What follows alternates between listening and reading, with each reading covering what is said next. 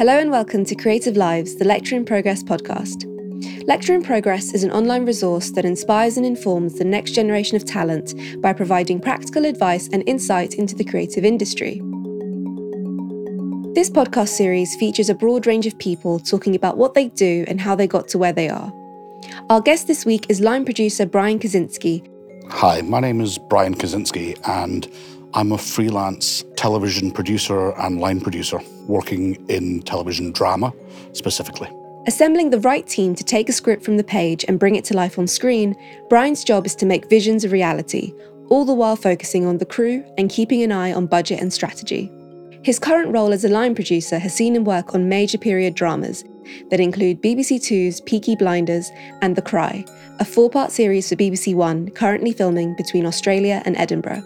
Each job brings a different thing to it, a different sort of challenge. You go to foreign countries. I filmed in France, I filmed in Iceland. You really learn every time you go because everyone does stuff just a little bit different and it's a learning curve. Different producers have different strengths. I come from a background of production, so I'm used to running budgets, logistics, but I would say I am able to look at that and apply it creatively.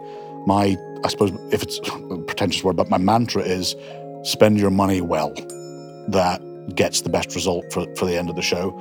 So yes, a degree of numeracy, an understanding of how a film crew works, so you could understand how a schedule works and the time it takes, and also creatively what's important, what's creatively important for the story that you're trying to tell. Understanding what to prioritize at what time is one of the great skills in filmmaking. My father was in the army, so I was going to join the army. And then I got a bit rebellious about the age of 15, and that was obviously not going to happen. And I genuinely did not have a thought about anything. I studied drama as a young man, and I did a diploma in drama, and I was a bit young. I don't think I really got that much from it. And I went to work in theatre, which I enjoyed. And then I went to work in television. But years later, I did history, and I got a history degree with the Open University, and I finished it at the University of Dundee. Would I say it directly helped, either one of them helped my work? Yeah, maybe because it got me a start in theatre drama because it was directly related. But I would say no, it didn't. But what it did for me was it helped me organise my thoughts. It was good after all these years to write essays, to think. Yeah, it brings an indirect benefit. And I think the more you know of the world, it doesn't have to be history. It can be art, it can be culture, it can be current affairs, it can be rock and roll, it can be punk music from the 70s. If you enjoy finding out things and finding out stories, I think it's good. It trains the mind. And it was great in a world where you're not able to focus on anything, to have something to focus on. So yeah, no, I enjoyed it. I worked in theatre and I loved it. I really loved it. I thought I would stay in theatre. Then I got offered a chance to work in it, and maybe because I only worked in it for about 3.5, 4 years, but I thought I would be back and forth between the discipline, but I didn't. But I certainly, it was my postgrad. I realised I worked at the Traverse Theatre in Edinburgh, and as a sort of stage manager, assistant stage manager, sort of deputy, and we did foreign tours. And that was my like postgrad, because people from around the world came to that theatre to work for not a lot of money. But I realised what talent was in a way that I hadn't understood as a young man. I was still a young man, but that was good. I remember becoming a location manager for the first time on a thing called Dr. Finlay's Casebook, which STV had made. It was a remake of the original sort of 1960s, 70s series. And it was quite for the time, quite a high-budget period drama. And I had no idea what I was doing. They gave me the job just because I was around and they quite liked me. And that's fear. That was fear of actually letting everyone down. So if anything, probably a fault. I worry about letting people down every single day of my life. And that was a chance where I really was going to let everyone down. I didn't know what I was doing. But I survived it. It was a major TV drama, period drama, taking over a town centre, painting the town, sheep being driven through the streets of the town, stuff like that, and organised it. And I survived. Do you know what I mean? I wouldn't recommend it to anyone, and I wouldn't put anyone in that position. But yeah, I survived it, and you learn a lot. I would say the job of line producer is probably the closest thing I've seen in the outside world is project manager, is the way of defining it, or fixer. People that are good as line producers tend to be good negotiators, but the best one, not the hardest negotiators definitely, but the ones that are the fairest with crew and cast, etc., the fairest with the resources that you've got. I don't pat myself on the back because I've got somebody really, really cheap. I try to be as honest as I can with the resources that I've got. A fixer and a problem solver. I would say that's what you do. You go, somebody comes to, I'll use Peaky, how do you make a series about 1920s or post First World War Birmingham in the slums of Birmingham or Small Heath or the working class areas? How do you do it? Now, a lot of that was done before I started, a lot of research, but actually when you get down to the how do you do that, or how do you make a drama about Dickensian London, or how do you make a drama about firefighters in central London, or you've got to think and go, right, how do we think out the box? How do we get this done in a world where no one lives in slums anymore? Because quite rightly, they're gone. So yeah, that's really what I would say. It's using the resources and the money to get the best result you can and solve the problems. Reflecting on his time in industry, Brian has seen the effect which on-demand television has had on filmmaking and how the industry is shifting accordingly. This is a particularly interesting time in British television. Now, a couple of years ago, there was a change where they brought out the tax credit for high-end television in the United Kingdom, which means that if you are making a production that qualifies as a production in Britain and is spending £1 million an hour, you can get a rebate from the UK government of 25% of 80% of the production budget. So if all of your spend is that, so that's a real incentive for foreign companies, but also indigenous British companies to up their game in terms of the resources that are available.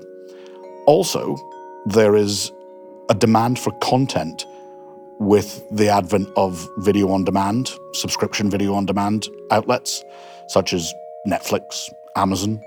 But there's a demand for drama content that we are devouring hungrily. I myself have seen my habits of drama watching and drama making change. I would sit down to a 10-part drama and that would be my autumn's watching on a Wednesday night. I'm finding I'm devouring that series in a weekend. That's content hungry. So in the competitive market of wanting subscribers to sign up to these things, they're wanting new and more. So you're finding Netflix and Amazon, if not commissioning these programs directly, are looking to acquire that, and that's bringing another income stream into the market, which is making us able to set our sights higher. So a mixture of the tax credit and new potential income streams. And also, I think that television is replacing the middle ground of filmmaking, because it's been so difficult for filmmakers to get their product into cinemas for any amount of time. Whereas if you can get your product onto a video on demand channel, it's there and word of mouth spreads and people say, have you seen that series? So the water cooler moments, I think, are becoming about television. Britain is particularly well placed to take advantage of that. We have a huge talent base. We speak English, which is about. We have actors that we're lucky in that. It's not something that, it's something that it's an asset that we've sort of let go with subsidies in theatre sort of decreasing, that they can make that. But we are at the moment, and touch wood, it's not that quite an attractive prospect for foreign investment, but also domestic. Like the BBC are not having to foot the bill for the whole series now. Other people are coming in with finance. Advice I would give to somebody wanting to do something similar: try and get involved somehow. Just find out from local film offices what's going on. Stick your name up to work on a short film. Because, I mean, somebody turning up to a film or television set for the first time, like a decent sized thing, it must be quite. I mean, you forget, because you do it every day of your life. So you just think, that's what's over there. There's the trucks, everything's, that's how we're doing. And there's the marquee. Here come the horses and carts and stuff like that. But it must be quite a bewildering sort of thing to come into. So I always think, get involved in it, find out the dynamics of how a set works. Look at the different jobs. Because the other thing is, it might not be for you. That's the thing is on that. So do your research, try and make contacts, help out, find out how a thing works. But if you get a job, do well. That's what I just go, right, if your job is to set up tables for a production meeting and lay out things and set it up well. Do you know what I mean? Get the name cards in the right place. Make sure everyone's got a clean glass. Do you know what I mean? Just do it well. And because there's no doing that. And then I just need people to do stuff, and it's done. And it's done. And if you can do it a little, if you can add a bit extra value to it, you notice those people. Like, anyone can sort of hang around a set, but if somebody's actually watching, learning, thinking ahead, polite to people, I mean, half the skill of the job is getting people to do things that quite a lot of the time they don't want to do. So you're always sort of going, oh, well, I need this, I need that. So I think try and get involved. And if you do get involved, no matter at what level, focus on doing the job that you're doing really, really well. Don't think, I'm going to be a director, I'm going to do that, I'm doing that. You think it, but put it in the back of your head and just do the job in front of you. And then people like having you around. People think you're useful, they'll give you a bit more to do. And you get a bit, and that's all I've done. People since 1989 have just given me every year a bit more to do. And that's pretty much it, really. I didn't go, I'm going to be doing this or I'm going to be doing that. I just engaged in the freelance world, and every year people gave me a bit more to do. This episode of Creative Lives was brought to you by Lecture in Progress. It was presented by me, Marianne Hanoun, and the guest was Brian Kaczynski. The editor was Ivor Manley. Lecture in Progress is made possible with the support of a number of brand patrons. They include Us2, GF Smith, Squarespace, and the Paul Smith Foundation. For more information, check out lectureinprogress.com.